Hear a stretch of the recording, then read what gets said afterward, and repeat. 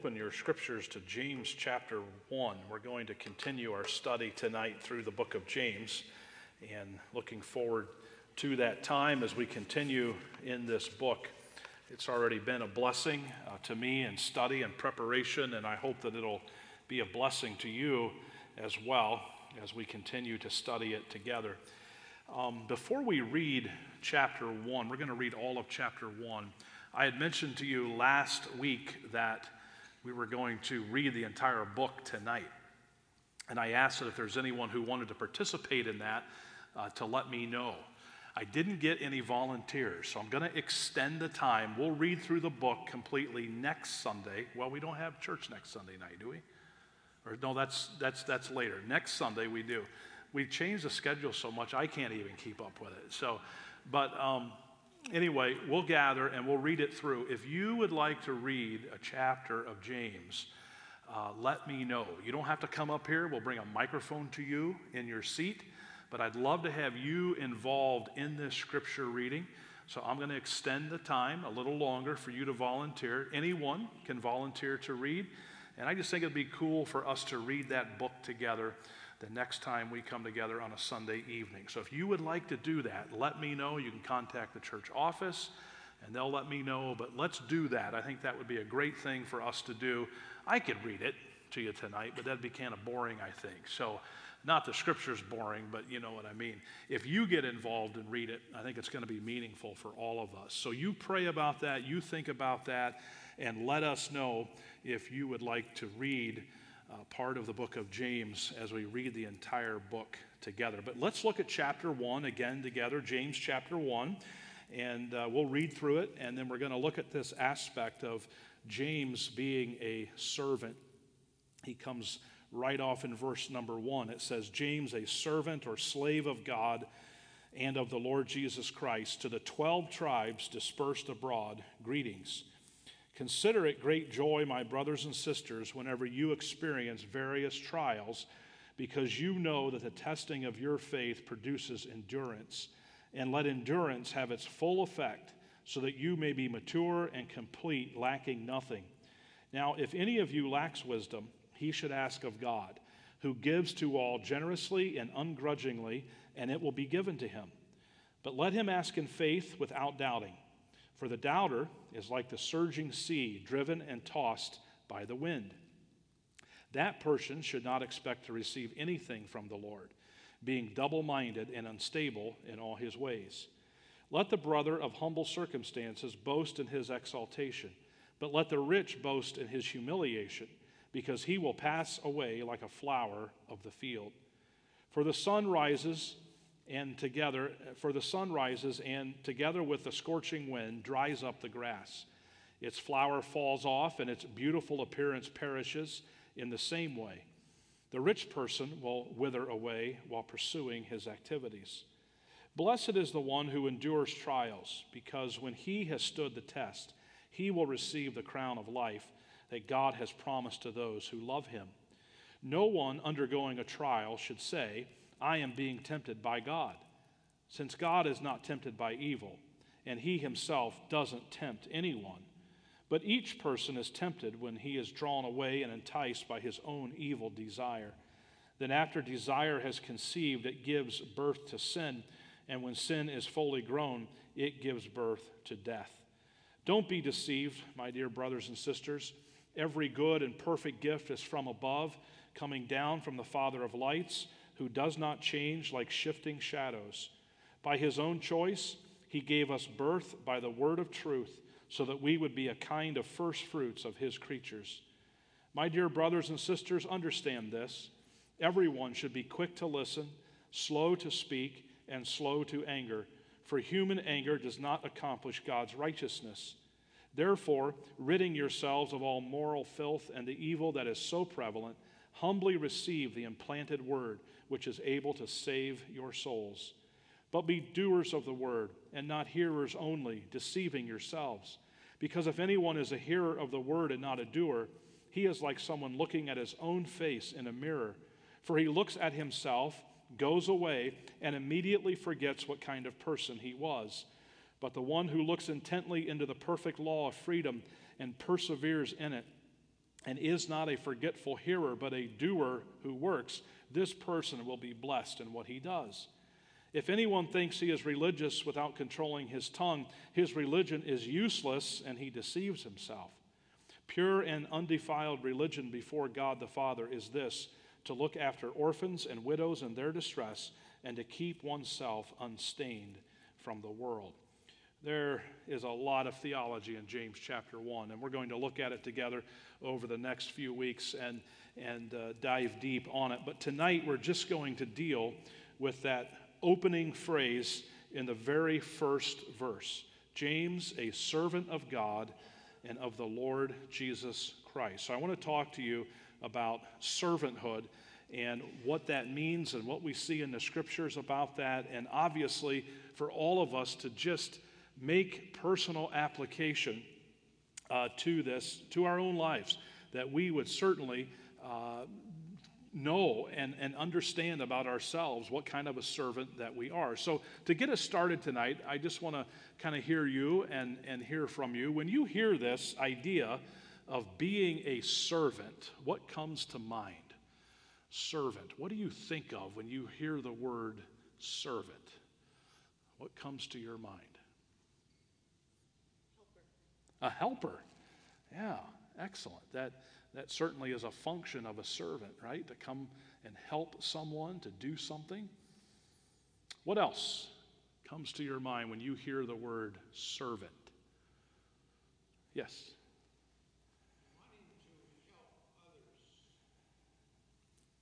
Okay, to be a help, a desire to help, for sure. What else comes to your mind? The word servant. Yes. Love and caring. Yep, you're not a very good servant. You won't be a servant if you don't have those.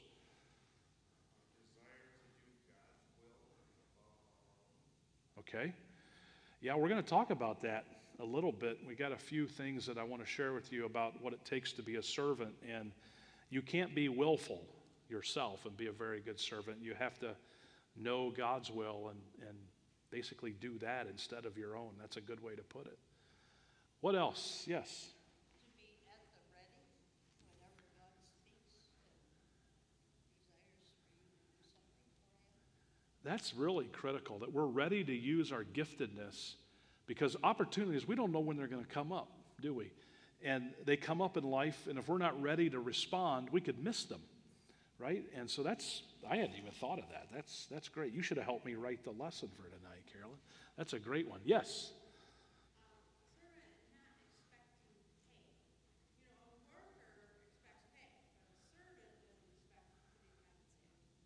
Okay, so we're investing ourselves without expecting anything in return. We're just doing it for the sake of serving God, right? Doing that for sure. Yeah, Van. Well, a servant has a master, and sometimes you have to serve the master in what he says, whether you like to or not. Yeah, that's not always easy, is it? How many of us have had to do that? We've had to pursue something or do something that God's led us to do, and it was kind of like, I don't know, right? We've all been there. So, yes. Right, which is kind of tying in with this idea of having a master too, right? But we have to submit to authority. Yeah, that's a great way to put it. Humble. Did you get a hold of my outline before tonight? Because you and Tom are just like going point by point here. So, all right, great. Yes, yes. I can think of two ladies from our church family that for years, in my estimation, were the most humble servants because they cleaned the bathrooms for years, delightfully enjoying it at Camp Elokai, year after year after year. Oh, wow. And that's a messy job to be a servant, and they were true servants. Yeah, that takes servanthood for sure. Not everybody's signing up for that duty, are they? Yes, sir. They aren't concerned so much about other people's perceptions of themselves because everything that they do and they're commanded to do is ordered by their master, and so it reflects on them rather than themselves. Yeah, that's a very good point. Being a servant just means complete self-denial, and that's one area that we have to be willing to deny self in. Thank you. Great point. Anybody else? I don't want to cut you off. If you want to participate tonight, anybody else, when you hear the word servant, what do you think of? Sure. Yeah. That's what it takes. You'll never be a servant if you can't do that. All right. Anybody else? We'll take just a moment or two. Anyone else? Oh, am I fading in and out? Okay.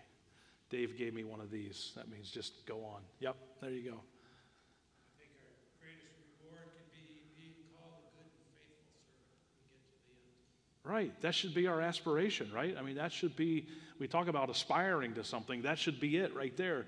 But you ask most people, and they're not going to tell you, oh, I'm aspiring to be a slave, right? No one's going to say that. But that's what the believer should say, because at the end, that's all that matters if we hear those words. So wonderful. Thank you.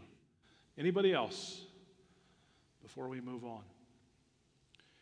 As we continue on tonight, it's just to point out, James is not the only one who identifies as a servant. We know that from Scripture, and I just wanted to remind you of this in Romans chapter 1.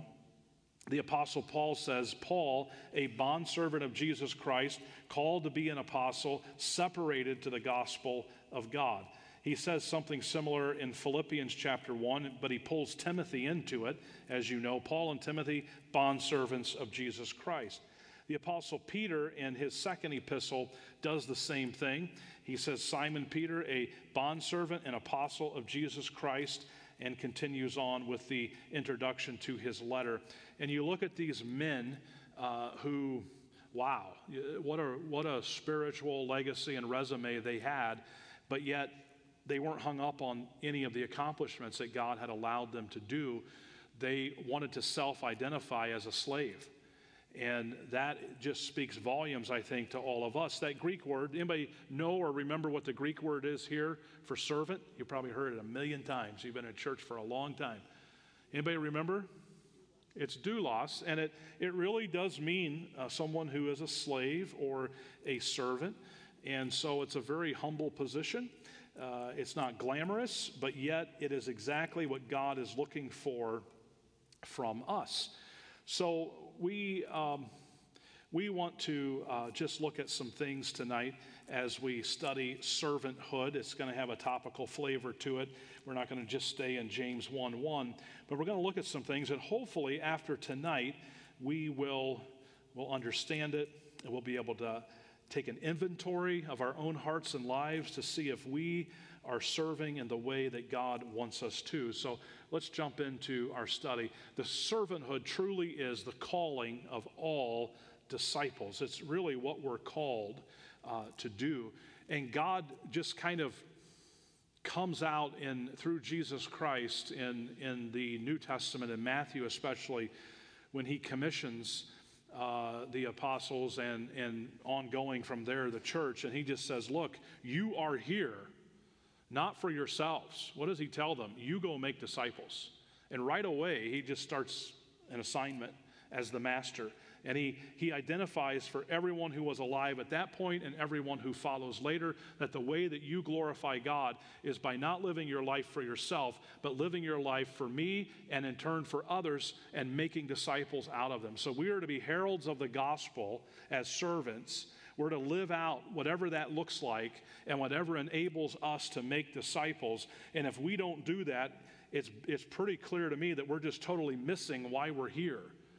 God gives us purpose in that statement as our master, and we need to humbly submit to that directive, which should shape everything that we do in life. Everything we do in life should somehow be connected to our mission, and we're all working on that. We're probably all at different stages in our discipline as far as what that looks like, but don't forget that. Those were the things that God gave to us, and he clearly identifies that he is the one giving the directive, and we're the one receiving the directive, and as good servants, we should be doing that. So it truly is our call. Jesus teaches this. And I'll just look at a few scripture references with you. You may want to jot down Matthew 23, 8 through 12. Jesus taught this. He says, but you do not be called rabbi, for one is your teacher, the Christ, and you are all brethren. Do not call anyone on earth your father, for one is your Father, he who is in heaven. And do not be called teachers, for one is your teacher, the Christ. But he who is greatest among you, you shall be your servant. And whoever exalts himself will be humbled, and he who humbles himself will be exalted. So the servant model is the way to true greatness, and obviously it takes humility to get there. But Jesus teaches that in Matthew 23. He also exemplifies this in a powerful way, doesn't he? I want you to think of the words in John 13, where Jesus is with his followers, and we know the scene there. So when he had washed their feet, taken his garments, and sat down again, he said to them, "Do you know what I have done to you? You call me teacher and Lord, and you say, well, for so I am. If I then, your Lord and teacher, have washed your feet, you also ought to wash one another's feet. For I have given you an example, that you should do as I have done to you. Most assuredly, I say to you, a servant is not greater than his master, nor is he who is sent greater than he who sent him. If you know these things, blessed are you if you do them." That is such profound truth about servanthood. Jesus says, look, I did this as an object lesson to show you what service looks like. You use titles to refer to me, right? Teacher, Lord. And if your Lord and your teacher has just washed your feet, you need to follow in that example, because a servant is not greater than his Lord or his teacher. So you, by application, are to serve one another. And Jesus gives us living, in real life color, this object lesson by washing their feet, all to teach them about service. And that same example should be just as profound to us today. Jesus, of course, teaches it not just through his words, but also through his actions. He did not come to be served, but he came to serve, the scripture tells us. Philippians chapter 2, a passage that we referred to this morning, talks about his mindset, that he came as a human being in the form of a servant. That's how Jesus came to seek and to save that which was lost at great cost and even peril to himself. So Jesus teaches it, but he also shows it through his example. The scriptures also speak of the fact that we are to be servants. And I just want to read to you a few things that the scriptures say that we are to serve, just to be reminded of that. In Hebrews 9:14, we find this verse: "How much more shall the blood of Christ, who through the eternal Spirit offered himself without spot to God, cleanse your conscience from dead works to serve the living God?" So this redemptive process that we experience and enjoy, that we are rescued from sin, is all being done so that we will turn from that which characterizes the old former life, and we will serve the living God. So Scripture is clear that we are to be servants of God. We're also technically to be servants of Jesus Christ. We learned that from the first verse of our book study. James says he was a servant or slave of God, and he says also the Lord Jesus Christ. So we are to consider both of those as ones that we are to submit to and to serve. Romans chapter 6 has an interesting way of putting it. We are to serve or be slaves to or of righteousness. Romans 6, 17 and 18. Listen to these verses. "But God be thanked that though you were slaves of sin, yet you obeyed from the heart that form of doctrine to which you were delivered. And having been set free from sin, you became slaves of righteousness." I don't think you can be a servant or slave of God unless you find yourself here, a servant or slave of righteousness. If you're not pursuing righteousness, then you're not going to be obeying your master, and you won't be a very good servant. So being a slave of righteousness, you talk about how can I be a great servant of God? Pursue righteousness in every way. That will lead you down the road of being the type of servant that God wants you to be. You know, we're also supposed to serve one another as well. Let me just read to you Galatians 5:13. For you, brethren, have been called to liberty, only do not use liberty as an opportunity for the flesh, but through love serve one another. And then we also have mention of some of these things, and I won't read the passage, but 1 Corinthians chapter 9, verses 19 through 23. So the scripture teaches us clearly, serve God, serve Jesus, be a slave to righteousness, and as you're doing that, don't forget about one another. Serve one another. That is one of those commands and one of those teachings in Scripture that is almost impossible to do without being with one another. Now, there are some things you could do to serve someone remotely, but that list is probably pretty short, isn't it? This is one of those that really points out the importance of being with God's people and serving them and doing it well. For one, it's hard to even know what's going on in someone's life if you don't invest time with them.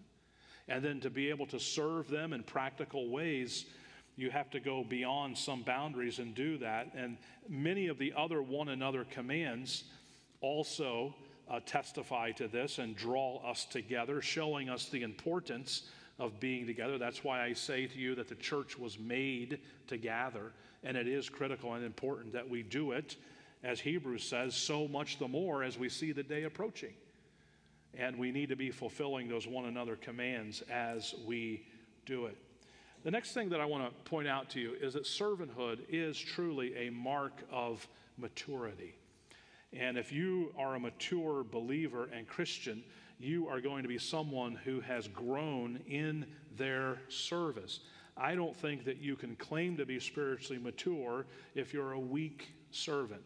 You may have a lot of head knowledge and be very well educated in theology, but if it doesn't mean anything practical to you, it hasn't affected you as a believer, as a servant, then you really haven't grown. You may have grown intellectually, but that's it.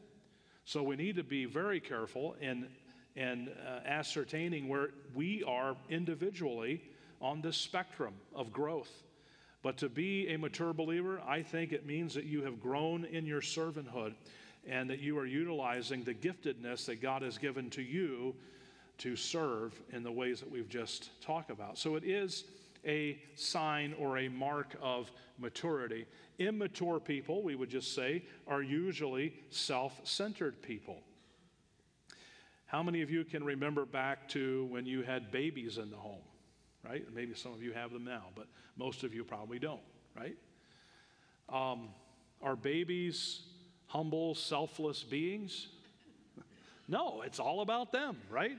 That's why we lovingly call them the boss, right? When we see them, we know who's running that home, right?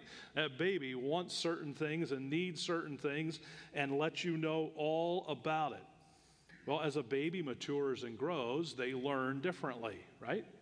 Hopefully you as parents taught them differently, that life wasn't all about them and that your family didn't revolve around them, right?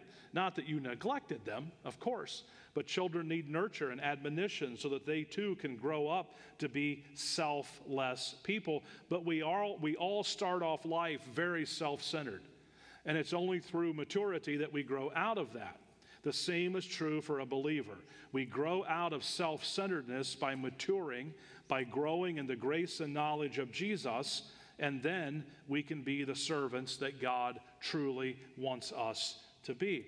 So we would say then that mature disciples have died to self while serving God and others. This is how James could say in chapter 1 and verse 1, I am James, who is a servant of God and of the Lord Jesus Christ. That was the way he wanted to be known and remembered. And he had been able to communicate in this way about himself, and it being true because he had truly died to self. We could go back to Paul, as we pointed out earlier in our study tonight, that he identified in the same way. Paul, a servant of Jesus Christ. He identifies that way, then he pulls Timothy into that other passage that we read. And we look at Paul's life. And Paul kind of rehearses. We won't read those verses tonight, but he does rehearse that. And he talks about the things that he suffered as he pursued God's call on his life. How does someone get to the point where they are willing to do that? I mean, to really suffer. Because Paul really suffered. None of us have probably even approached that degree of suffering at all, I wouldn't think. But he did. And the way that he got there was because he had matured as a servant. He had died to self. Truly the definition of maturity. So don't trick yourself into thinking that the length of your journey is what makes you mature, or how much you know about the scriptures is what makes you mature. No. It's the application of the theology. It's the growth in grace and knowledge of Jesus. That's what defines maturity. And it manifests itself in selfless living that serves God and serves others in a passionate and effective way. That's what maturity looks like. Number 3 tonight, servanthood demands certain important elements. And this is where we're going to see that some of you brought up some of these points tonight that you thought of when we said the word servant. And I love that because I think we're thinking correctly this evening, and we're certainly on the same page. The first thing is obedience. If you're going to be a servant, it demands that you are obedient. It's a slave to master relationship. The slave doesn't know any law but his master's word. He has no rights of his own. He is the absolute possession of his master. He is bound to give his master unquestioning obedience. We all know that. We all know that, but do we live that way? Are we truly this dedicated and committed to the will of God? Well, it should be exactly the way that we live, and often we need reminded of passages like 1 Corinthians 6. Let me read to you verses 19 and 20.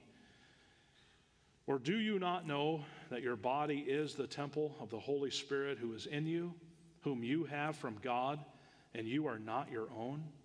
For you were bought at a price. Therefore, glorify God in your body and in your spirit, which are God's. The servant gets that. The servant considers this and applies this to the circumstances and events of life. It's not all about me. I'm not the one in charge. I belong to God. He purchased me.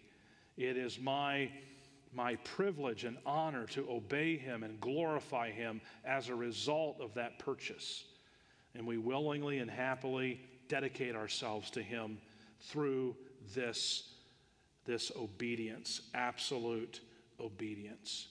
So it's a good thing for us to check up. Are we being obedient? Is there anything right now that God has very definitely said to you or requires of you that you are struggling to perform because of surrender, because you haven't surrendered and you're not being completely obedient? Now, that could touch several different things in our life.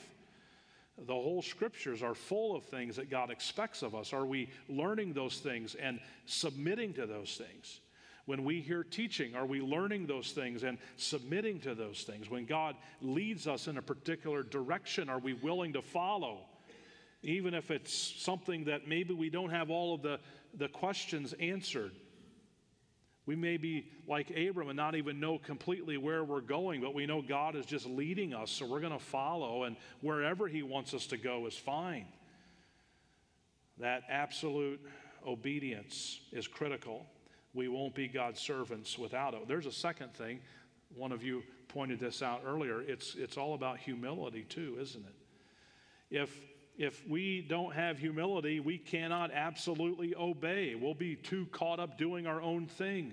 We must have a humble opinion of ourselves, and we must have the right estimation. Again, we're going to use Paul as our example. I love what Paul says in 1 Corinthians 15. Let me read verses 9 and 10 for you. Here's Paul's assessment of himself And this always blows my mind, but here's what he says. For I am the least of the apostles, who am not worthy to be called an apostle, because, here it is, this is why Paul thought this, I persecuted the church of God. I was a scoundrel. I do not deserve to be here. The only way I'm here, what does verse 10 say? But by the grace of God I am what I am. A servant never loses sight of the transformational grace of God that enables him to do anything that he does. Paul was, wow, a towering figure of church history. And he says, I don't deserve this. In fact, I don't even deserve to be an apostle. It's only by the grace of God, and his grace toward me was not in vain, but I labored more abundantly than they all. Yet not I, he says, but the grace that was given. So he really focuses in on what is critical in his own self-assessment. And he says, I'm nothing without God. A servant must have that same mindset. What about Ephesians 3:8? 1 Corinthians is not the only place that Paul talks like this. Ephesians 3 and verse 8, he says, to me, who am less than the least of all the saints, this grace was given, that I should preach among the Gentiles the unsearchable riches of Christ, the least of all the saints. You know, for the believer, it's hard sometimes as we get more mature in the faith. I think our pride becomes more and more of a struggle for us. And it's because of the wonderful works of God and all that he does or maybe uses us to accomplish. And just like Paul, and we get to that point, and it's almost like the more maturity we have and the further in our journey we've gone, this struggle and this fight to remain humble is difficult. But here's Paul still, after all these accomplishments, still saying, I am the least of all the saints. I'm the least of all the saints. Let us cultivate that same mindset. He also talks this way in another passage in 1 Timothy 1:15. Let me read that for you. This is a faithful saying and worthy of all acceptance, that Christ Jesus came into the world to save sinners. What does he say next? Of whom I am what? Chief. Wait a minute, Paul. Really? Yes. Because Paul realized that only by God's grace could he ever do anything. Let's not forget that. It will help us have a servant's heart to a deeper level and have more of a profound impact for eternity if we will just land on this and keep this at the center of our lives. And, you know, involved in all of this, too, I think this helps us as we serve not to get our feelings hurt, because that usually causes a lot of problems in churches. We get our feelings hurt because of our pride many times, maybe not all the time, but many times. And if we can't bring ourselves back to centering on humility, then it's going to cause all kinds of problems in our walk with the Lord, in our relationship with others. So let's work on this and let's grow in this together, because I think it's a struggle for all of us. The final thing that I want to say to you tonight, and we're going to close this particular section, and then we're going to look at a final thought on servanthood. But this section closes with loyalty. A servant is loyal, and we are to be loyal, of course, to our master first. Paul puts it this way in Galatians 1:10. For do I now persuade men or God? Or do I seek to please men? For if I still pleased men, I would not be a servant of Christ. Paul just lays it out. I'm not loyal to anyone but my master. I am here not to please men, but to please Christ. I am loyal to him. It was that kind of loyalty that motivated the apostles in the book of Acts. You remember that statement they made? We ought to obey who? God rather than man. They were loyal servants to God. They put themselves at great risk to do that, as did the Apostle Paul. So obedience, Humility and loyalty to our master are definitive, indispensable things when it comes to our servanthood. And I hope that we'll all cultivate those well. You know, it's a great honor as I close out our lesson tonight. It's a great honor to be a servant, and it puts us in some amazing company. Again, all trophies of God's grace. These people were not great because of who they were, but they had a great God. And it's just interesting. I just wanted to remind you of these things. First of all, with Abraham and even Isaac and Jacob, Deuteronomy 9:27, Moses says, remember your servants, Abraham, Isaac, and Jacob. Do not look on the stubbornness of this people or on the wickedness of their sin. So these men were called servants of God. In 1 Kings, Moses is identified, chapter 8 and verse 53, that Moses, as you spoke by your servant Moses when you brought our fathers out of the land of Egypt, O Lord God. So Moses was known this way too. How about Joshua? In Joshua 24:29, now it came to pass after these things that Joshua the son of Nun, the servant of the Lord, died, being 102 years old. If that's all anybody ever said about us after we died, wouldn't that be enough? I mean, just think about that. This man served God. He was a servant of the Lord. That's all we need to know. That is the greatest memory and legacy that anyone could ever leave. Caleb in Numbers chapter 14, but my servant Caleb, because he has a different spirit in him and has followed me fully. Well, that's a great way to be known, isn't it? I will bring into the land where he went, and his descendants shall inherit it. He was my servant, God said, and he had a different spirit in him, different from those around him at that time. He followed me fully. Absolute obedience. You can't be a servant without it. How about Job in Job chapter, I'm forgetting to advance these. Thank you, whoever did that for me. Job chapter 1 and verse 8. God is speaking. He says, then the Lord said to Satan, have you considered my servant Job, that there is none like him on the earth, a blameless and upright man? You remember I said earlier, if you want to be the servant of God that you're supposed to be, pursue righteousness. Job did that. And that's exactly where he ended up. A blameless and upright man, one who fears God and shuns or hates evil. Isaiah in Isaiah 20 and verse 3 is called my servant by God. The prophets in Jeremiah 7 were called this.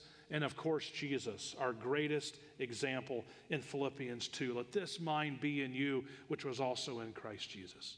He came in the form of a servant in the likeness of men.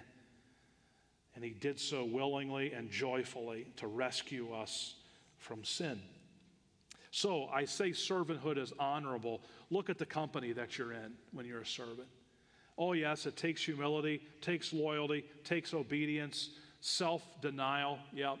But you find yourself in the greatest of all company. And one day, as you remain faithful, as our brother reminded us, to hear those words, well done, thou good and faithful servant. That should be our aspiration. And I hope that we'll live every day trying to meet that goal and experience that aspiration when we stand before our great God. We can't do it ourselves. As Paul reminds us, it's only by God's grace that keeps us from having anything whatsoever to boast about. I'm going to invite our worship team back. We're going to worship together in response to this. And as they're coming, let's just all stand together and get ready to sing. And then I'll close us in prayer tonight.